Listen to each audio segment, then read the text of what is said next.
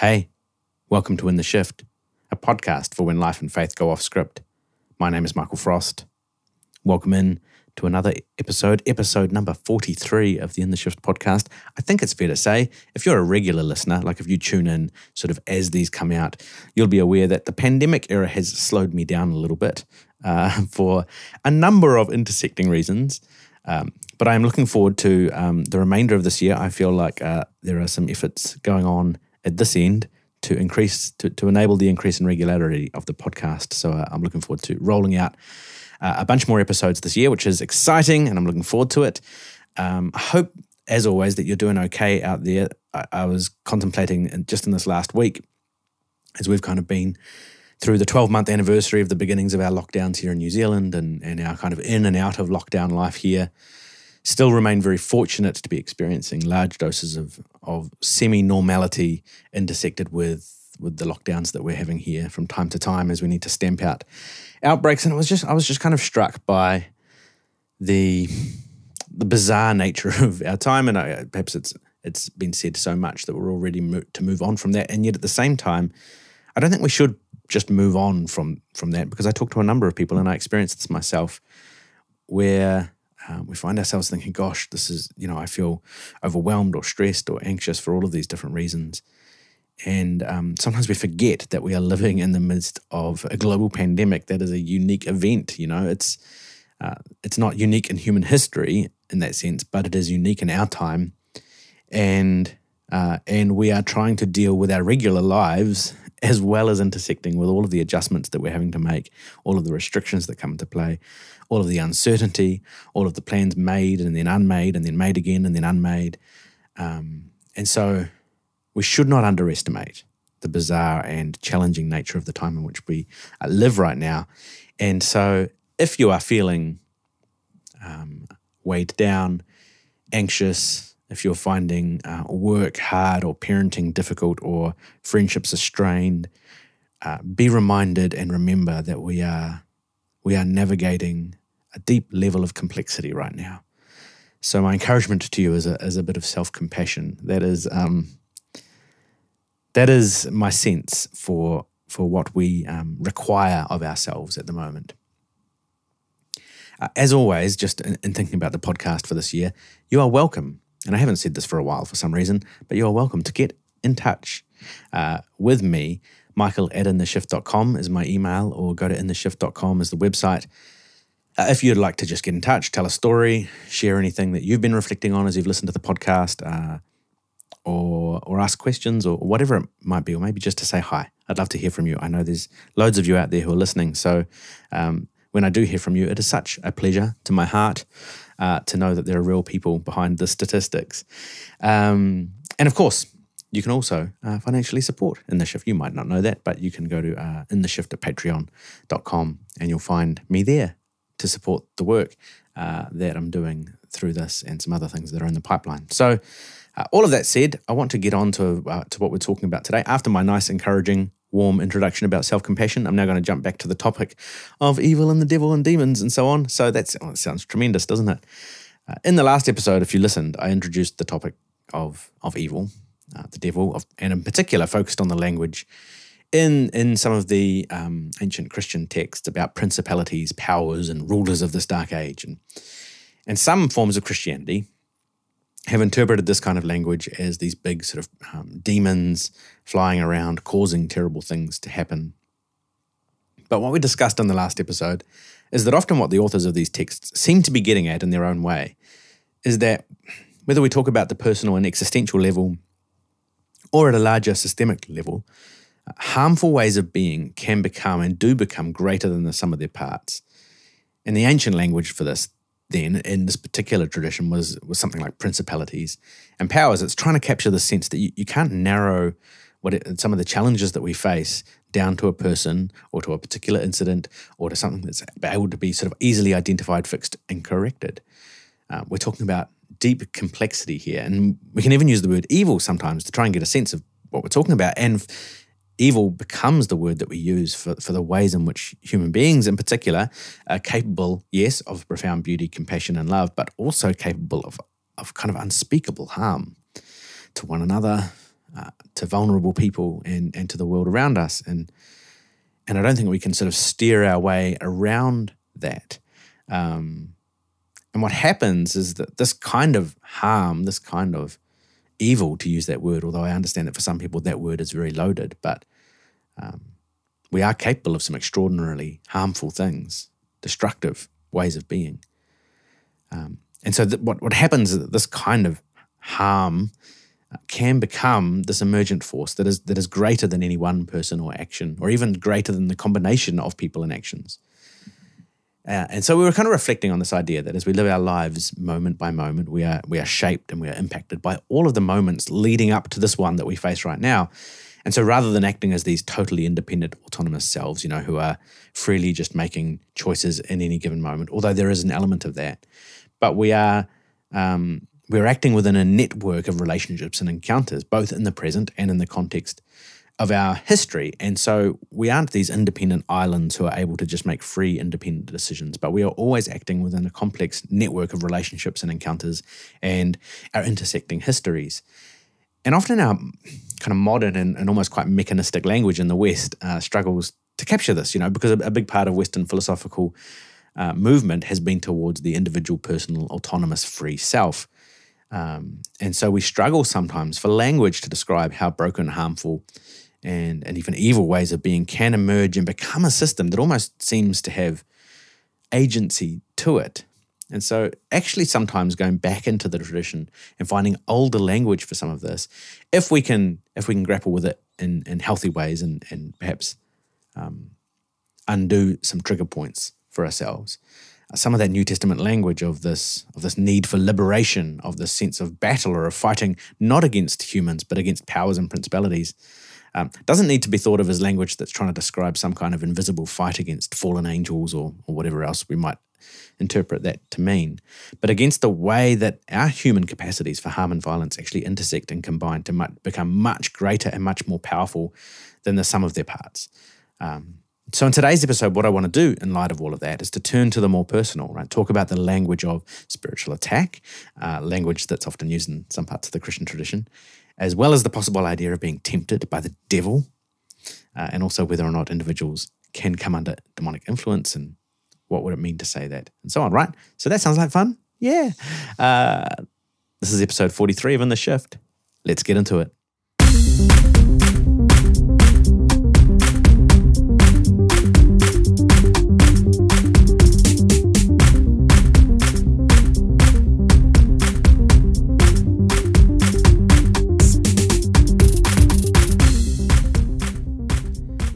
Okay, so I mentioned that I wanted to explore this language of spiritual attack. And the reason I want to do that is, and if you're not familiar with this language, let me try and give you a sense of maybe the way it's used sometimes by religious people, in particular Christian folk. And it's a language I heard a lot, maybe especially in my 20s.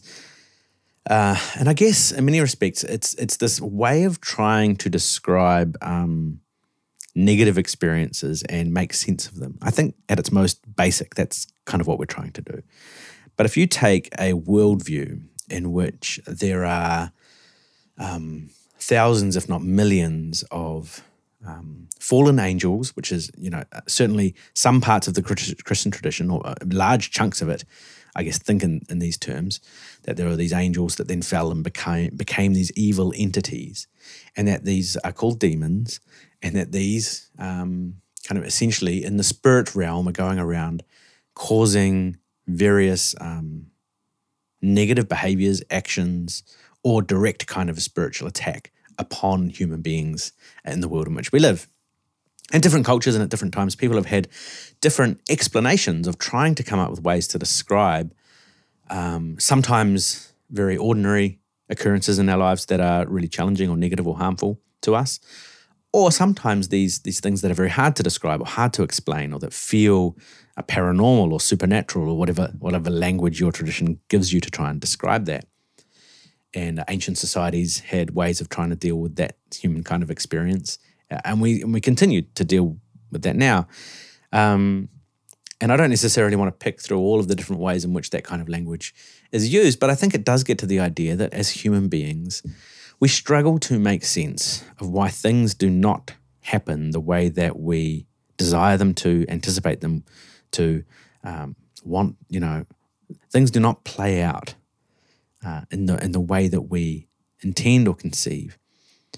And so this language of kind of I'm under spiritual attack is used to cover all sorts of ways in which life doesn't go the way that we want. Sometimes quite inane, and sometimes to try and describe really potent experiences. So sometimes it's just, I don't understand why things aren't going right at the moment, So what do I do if I'm a person of faith who believes that God is at work in the world for my betterment, that God is at work to make things better for me, maybe to make me prosper, or if I follow God, then things will go well for me because God is good and God loves me. And then I have to make sense of what happens when I wake up in the morning and I drive somewhere and I crash into another car, a parked car, because I wasn't looking properly. I was texting, or maybe someone crashes into me, even worse, because I can't explain that in the same way.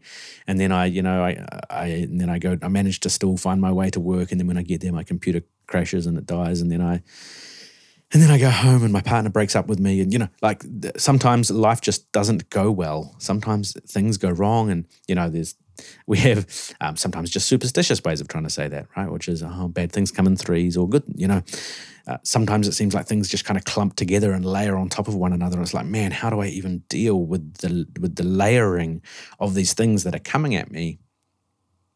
And so maybe I'm under spiritual attack. Maybe this is evil entities out there who are trying to negatively affect my life. And that's a really understandable conclusion to make if you believe in a spiritual world. If you believe that there's more going on here than just material reality. And so I kind of get that. It's a way to make sense of that. And certainly one that for many years of my life was the way that I made sense of what happened when things didn't go the way that I thought, especially as someone who was really aspiring to follow the way of God and follow all the sort of principles and rules and guidelines that I thought God laid out for me.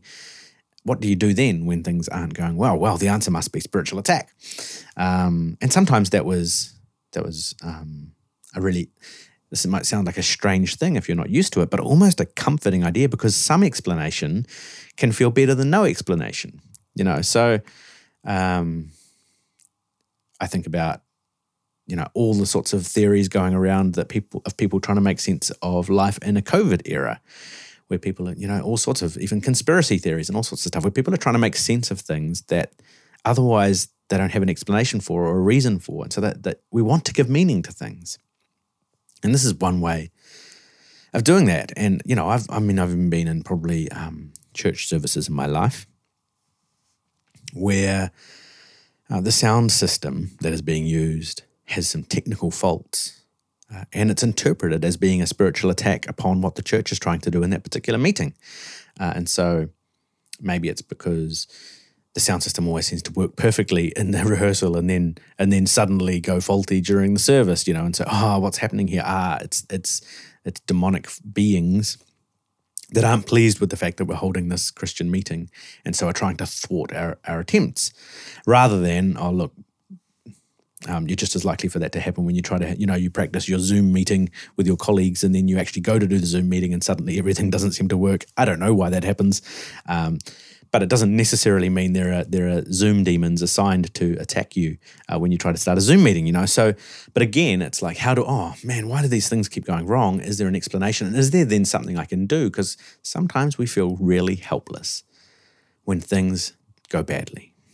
And if we don't know what to do, then an explanation that gives us a sense of something to do, which actually is what the language of spiritual attack does, can be very reassuring to us. Because now if it's a spiritual attack, well, I can pray about that.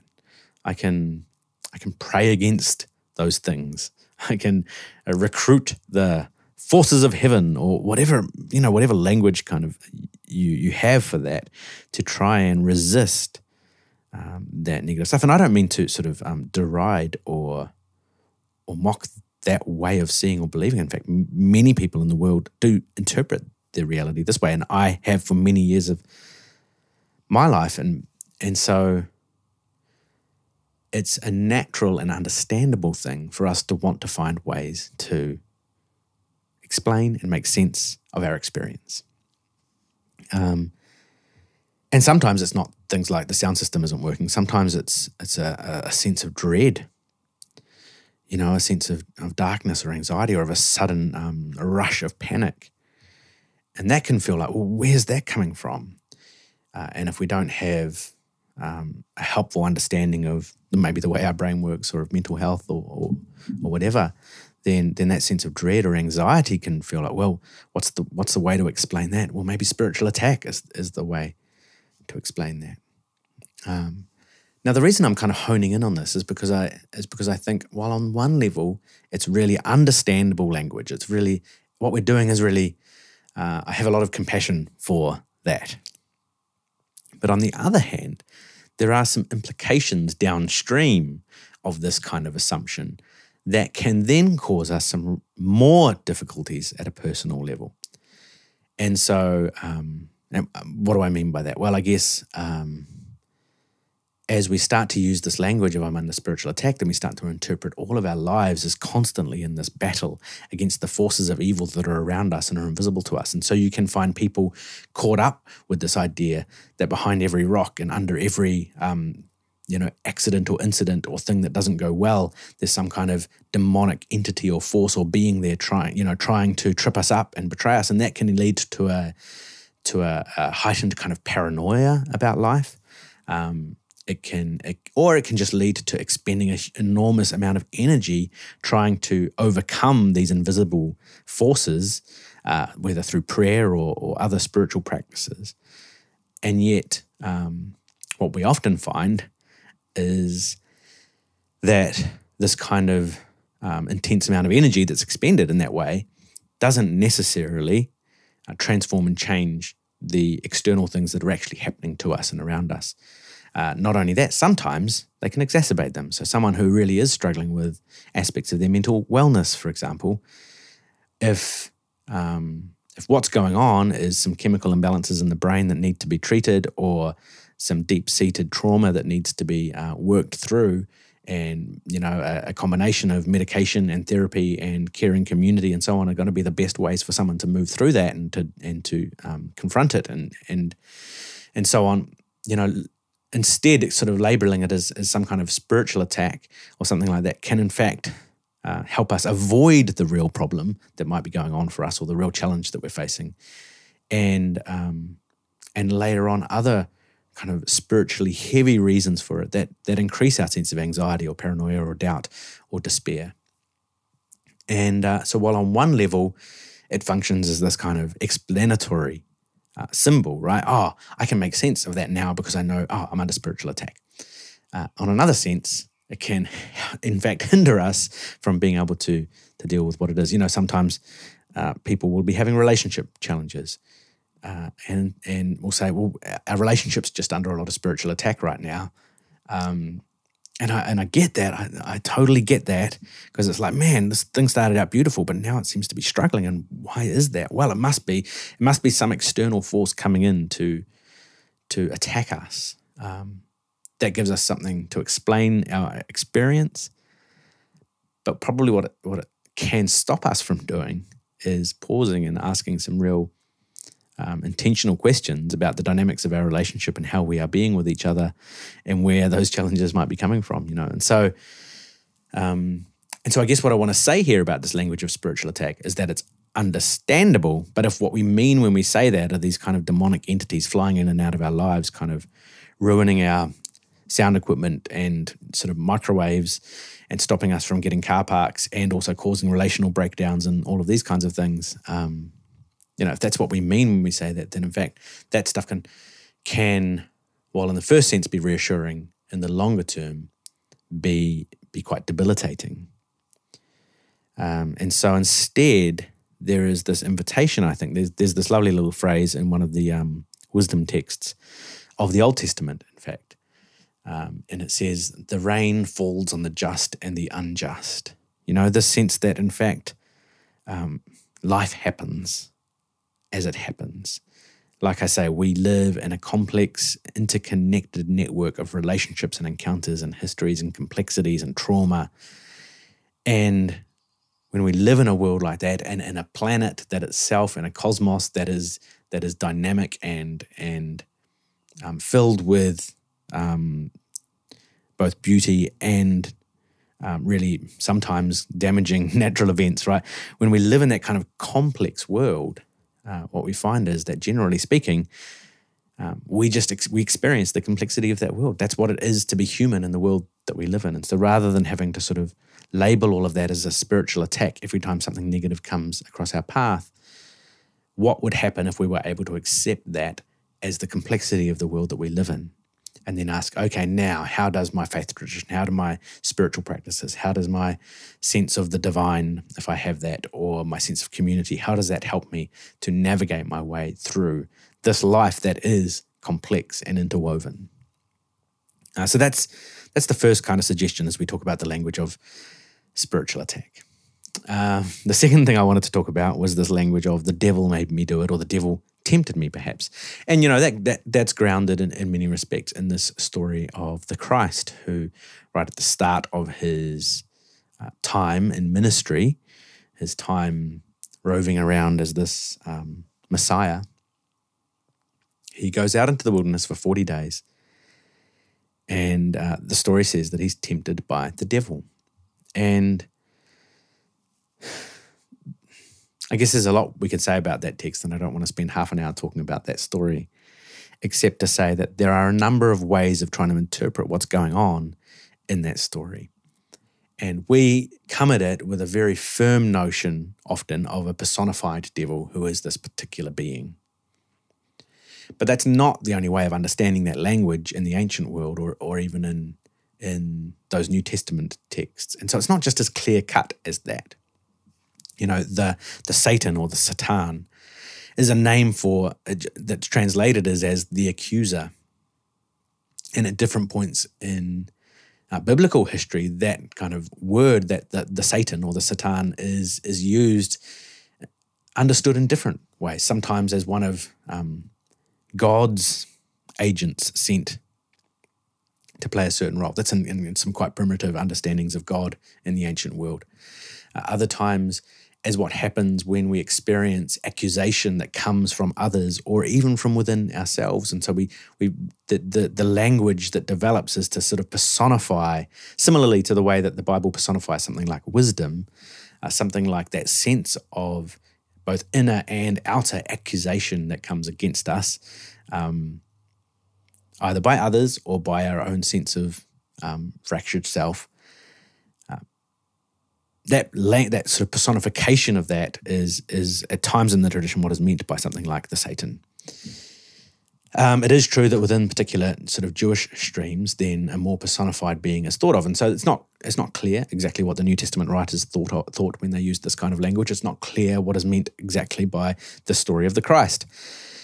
But at the very least, I guess what we could say is there is this experience that the Christ is having of having to confront choices that he needs to make, right? And so he goes out into the wilderness and he has the way the gospel writers tell it is having these experiences with the Satan or with the devil, where he's been confronted with how is he going to live this next period of his life? Is he going to give in to the lure for power and violence and taking things for himself? Or is he going to live in this state of dependence and surrender? Is he going to live his ministry out in this way? And so there's this internal wrestle, at the very least, that's going on in the Christ story here of temptation. But it doesn't have to be read, and it could be read this way, and I'm not telling you which reading to take. And that may depend a little bit on your worldview and the way that you see things. But it certainly could be read as Christ wrestling with that sense of self. How am I going to navigate this path ahead? Am I going to lean into that darker side of power and ego, or am I going to lean into the place of surrender and service? So that's one way to think of that story, I suppose. And more broadly, then again, in a way similar to what we're talking about with the language of spiritual attack, the language of sort of some external force tempting me to do something, I think is trying to describe that experience that we have when we find ourselves doing things almost apart from our will. And, I have not lived my life with a serious drug or alcohol addiction or something like that, so I can't speak to that kind of experience. But I do know what it is to be driving home, having made a decision to eat healthily, and then to find myself parking my car, walking into a convenience store, buying something fatty, greasy, whatever it might be, and standing at the counter and having sort of paid for it, then looking down and going, how did I end up in here? I didn't even want to do this. And it's almost like I've had an out-of-body experience where something has lured me out of my car. It has lured me to stop my car and to walk into this place and to buy this thing. As someone who has a complicated relationship with food, which I mentioned before on the podcast, sometimes I find myself, it's like there's an external force luring or tempting me. And I think in the ancient world, the best way to maybe one of the ways to try and describe that is to personify that. And then we've got something to kind of resist and fight against. And that's kind of understandable. That very much in some sense is the kind of experience we're having in that moment. Perhaps, and again, this is just a suggestion for you to contemplate, what might be more helpful for you is to actually understand the way the human brain works and the way that compulsions work and the way that addictions work and the way that our neural networks form, and that even though we have this quite explicit sense of our own self, our own consciousness, so when I think of me speaking to you right now, I'm thinking of myself as this individual where, oh yeah, I'm me, I'm just my consciousness speaking. But in fact, what's happening is that my brain is processing and all of these multiple neural networks are kind of coming together to form into the emergence of this kind of conscious self. And yet in my brain, there are layers of, there's the more sort of primitive and ancient brain, the reptilian brain, sometimes you'll hear people talk about, then layered onto that, is kind of, and so you've got the primal drives of fear and flight and fight, and you've got the emotional self and the emotional regulation that your brain does and your body does for you. And then the kind of more rational and sort of coherent, self-reflective, self-aware, conscious part is the most recent development. And so sometimes what's happening when I stop the car and go into the shop and buy something that I actually, part of me doesn't want, right, is that there's a part of my brain that is has developed compulsion, has developed dependence, has developed a sense of comfort association that says, I'm feeling the need for some kind of reassurance, I'm feeling the need for something good. I want to have a good feeling because I feel stressed or anxious or sad or under threat or highly strung or like I'm facing something difficult or challenging. And I might not even know all of that consciously. I might not even know all of that in my sort of frontal, the frontal lobe of my brain may not be aware of those things, but a part of my body is aware of that. And parts of my brain have formed these rituals and habits and neural pathways that say, what will make you feel a little calmer, what will give your body a sense of relief is if you go and eat that thing, if you go and buy that thing and satiate that sense with something fatty or greasy or salty or whatever it might be. And it feels like this external luring force that's almost apart from me. But the reason it feels so apart from me is because it's part of my brain-body system that isn't necessarily primarily functioning at the kind of conscious, rational, self-aware part of my brain, but in other parts of my brain. And so pushing that out to an external spiritual force and then having to try and resist or defeat that force. This is the kind of thing that I spent, again, probably in my sort of late teen and early 20s in my life, trying to fight this. And, I've talked about, the purity problem, all that kind of stuff on the podcast before as well, and sort of conservative Christian relationships with sex and sexuality, as well, all sorts of domains in our life where Christians, and often younger Christians, are struggling to make sense of why they experience compulsion or desire for things that maybe they don't want to feel or don't feel they should feel or whatever it might be. And one way to try and cope with that is to externalize that and personify it as some kind of demon or some kind of devil out there who is trying to take me down because they're anti-God and anti-me. And then I've got, again, something to fight against, something to resist. But if I frame it all up in that way, the devil tempted me, the devil made me do it. It was this external thing that was trying to take me down. I've heard a mega church pastor from North America. Hello, North America. Hi there. Quite good at producing mega church pastors, and well done. and one of them talking about when he had cheated on his wife, and the way he explained that. Now that he'd been kind of, I don't know, if you're not familiar with this, there's this process of what's often called restoration, where essentially, this pastoral leader who's cheated on their spouse is then kind of goes through this process of being stood down and then comes back at a later time, having been restored by some mentor or something like that.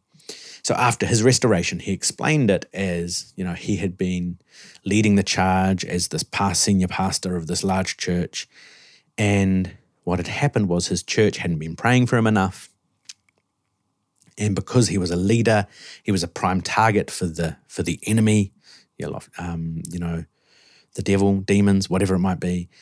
And so he was lured and kind of tempted, and because he was so exhausted from having to pour out into his church community and they weren't really supporting him and praying for him, he ultimately was tempted through this kind of evil enemy to behave in this way that was ultimately problematic, right? Ultimately very damaging to his relationship both with his spouse and with his community. Now, that's a pretty amazing way to avoid really taking personal responsibility for one's actions or trying to understand why it is that I was so desperately in need of something like that, even though a big part of me was playing the role of this holy man of God.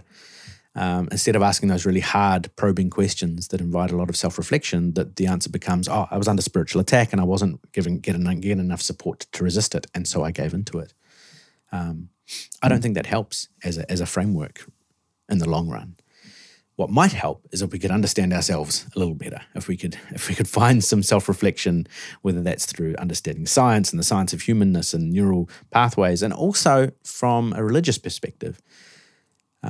Let's ask ourselves, how can our spiritual rituals and practices and beliefs and experiences actually become a resource to us in those challenges? So rather than just trying to sort of pray it away or explain it away or externalize it and personify it as this thing out there, it was the fault of that demon that lured me or the devil that tempted me, rather than my own fractured self. Instead of sort of pushing it away like that, actually, how do the resources of prayer and contemplation and meditation and self-reflection and community, how do they become resources that help me navigate the complexity of my life with all of the challenges that come with it? Okay, so what I'm trying to do here, I suppose, is I don't want to try and explain everything away as if I know, okay? Because that's not my intention. There are things that happen in life that I certainly do not understand. And there are many people in the world who interpret reality quite differently to me. We all interpret the world differently, and that's for a lot of reasons. Our experiences, our culture, our education, our family of origin, our experiences of life.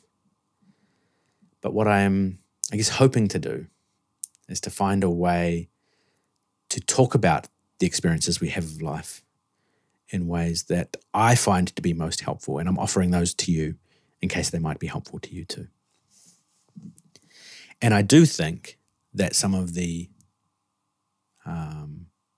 overly supernatural forms of faith and religion, where there are supernatural and paranormal explanations for everything that happens, whether that be God or the devil or the demons or the angels or whatever, I do think that can become really unhelpful to us. Certainly in our context, in my context, that's my experience. I don't then want to just strip away all religious and spiritual language, because I don't think that, personally, I don't feel like that actually accurately reflects the human experience, or at least my human experience either. Instead, what I'm hoping to do is to say, how do our spiritual practices, traditions, rituals, and experiences actually become a real, profound, and meaningful resource for us in navigating human life as it is? Because I do think many of us are in need of that, and that can be genuinely helpful. It can be helpful to have a tradition to draw on. It can be helpful to have language given to us that helps us to describe our human experience, rather than having to wrestle with it every time for ourselves. We are part of a tradition and a story and a history of overlapping narratives that help us to make sense of the world in which we live. Okay, let me finish with a brief reflection on the idea of a brief reflection on demons. Yes, let me briefly reflect on demons for a moment. I know that this is something that a lot of people wrestle with. Is there such a thing as demons? And I put out a poll on Instagram a little while ago. Of course, you can follow me Instagram in the Shift, Facebook, Twitter, etc. Yes, social media situation. I put out an Instagram poll a little while ago asking people if they believed in literal angels and demons, and there was a lot of people who responded to that. Some with yes, some with no, some with I didn't give don't know as an answer, but I certainly got a bunch of messages from people being like, I would like to say no actually, but then there are these experiences that I find it hard to explain. And so again, I'm not wanting to flatten all of that out and suck the mystery or the mystical out of our lives, because I don't actually think that necessarily helps us. But I guess I do want to say that it's probably impossible to know for sure. But there are some ways of thinking about it that might be helpful to you. And I think about, again, these New Testament stories in particular, because this is where a lot of the language about this is found in the biblical tradition, and so therefore in the Christian tradition. And there are these stories of maybe Jesus casting demons out of people and so on. And those aren't just biblical stories. There are stories of people around the world now who narrate similar kinds of experiences. And there are a bunch of ways of interpreting these stories, even just starting with the biblical stories. One of the ways of interpreting those is that, these demons are in fact these personified beings. These are literal stories. And this is what happened. These demons were driven out, and that needs to continue happening now. So that's one way of kind of interpreting those stories, and that's kind of the tradition that I grew up with, I guess, that I inherited, and certainly was immersed in for a large part of, or the first half of my life, or more. You could also interpret these as, yes, those stories are meant to be literal, but in fact they're just silly and outdated. So that's what they're trying to say, but we now know much better. And so they're just silly, and that's why waste your time even engaging with such stories. I'm probably not a fan of either of those conclusions, to be honest. I wonder whether it's some combination of these two ideas, that in the ancient world, the language that they had available to them at the time to try and describe what they saw in the human experience was this kind of language that we see. They had no insight into mental health or neuroscience or the way the human body-brain system functions. They had no insight into any of that. But they did have insight into kind of the complexity and the darkness sometimes of the human experience. And I think they developed language to speak about that. And sometimes we just have different language for trying to explain the same phenomenon. And I think that's okay. So that's one thing perhaps to say. The other thing to say is that even if the stories are literal, and whether they're intended to be literal or not intended to be literal, I don't really know. In fact, there are loads of books written about that, but nobody really knows. As is often the case with these kinds of stories, even if they are literal, the literal is kind of the lowest form of meaning here in these stories. There's a symbolic kind of metaphorical function that's taking place in these stories that's much more helpful and interesting to us. And that's that what is going on in the experiences of these human beings in these stories is that they're experiencing real and genuine, perhaps trauma, fractures to the human self, sometimes caused by external oppression and violence, and or exclusion and marginalization. And these stories function as these symbols for that kind of fracturing within the human psyche and also within human communities, and this desire to see those fractures healed, a desire to see those fractures restored and reconciled. There's a story of a man named Legion who encounters Jesus, and they've crossed the sea and they find this man who seems kind of out of his mind. He's naked, he has to be chained up because he has this kind of extraordinary strength. He's violent, and there's this weird story where Jesus essentially casts out this. He asks, "What is the name of the demonic that's within this man?" And the man answers, "Legion." And then this legion of demons is cast out. Now, on a literal level, you can understand that as a kind of a casting out of a bunch of demons. But there's a whole lot of interesting context that lies around that. He's on the other side of the sea, and he's in an area which has just been ransacked by Roman soldiers. And this phrase of legion being used to describe this collection of demons within this man is this profound symbolic connection to the legion of Roman soldiers who have just been through this region, killing and maiming and destroying.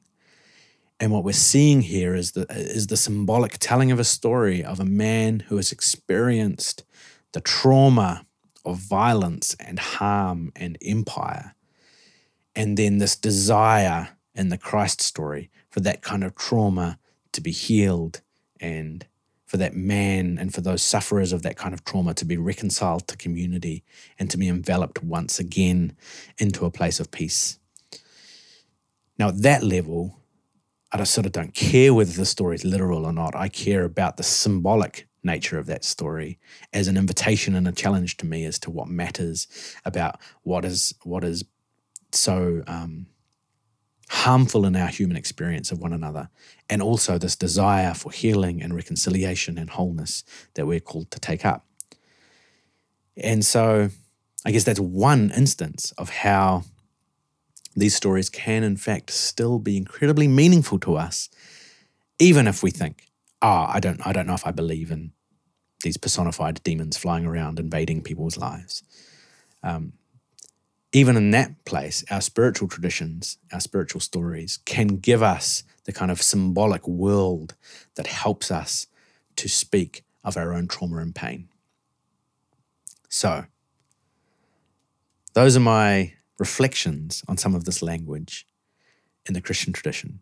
I hope that's been helpful to you. What we're going to go on to talk about in the coming episodes are to then connect this language of principalities and powers and evil and so on to biblical language of like end times, Antichrist, mark of the beast.